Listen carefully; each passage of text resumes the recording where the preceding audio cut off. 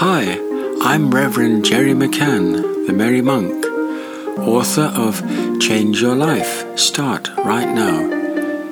Welcome to your Christian Meditations.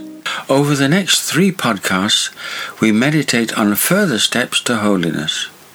First of all, 3 challenges that we Christians all face.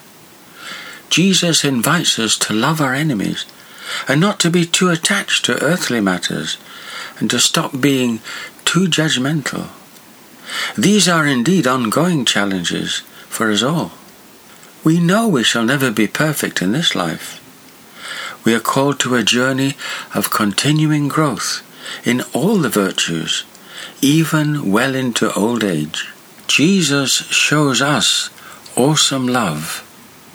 We read in Matthew chapter 5, verse 44, "But I say to you, love your enemies and pray for those who persecute you." Let's pray.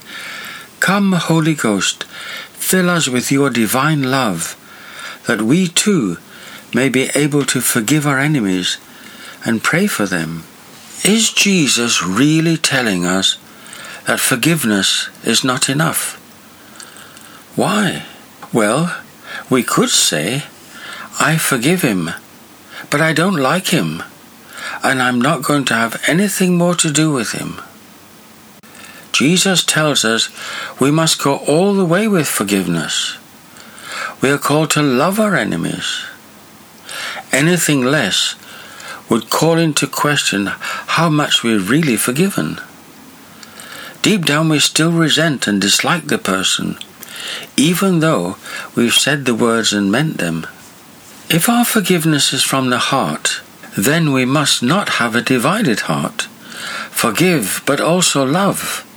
Pray that God will grant that person the very best for the future. Again, we must distinguish the person and their behavior. Challenge the behavior, yes, but always love the person. That person is also a child of God, your brother or sister. Ask yourself, do I really forgive deep down? Am I ready to open my heart in love to everybody?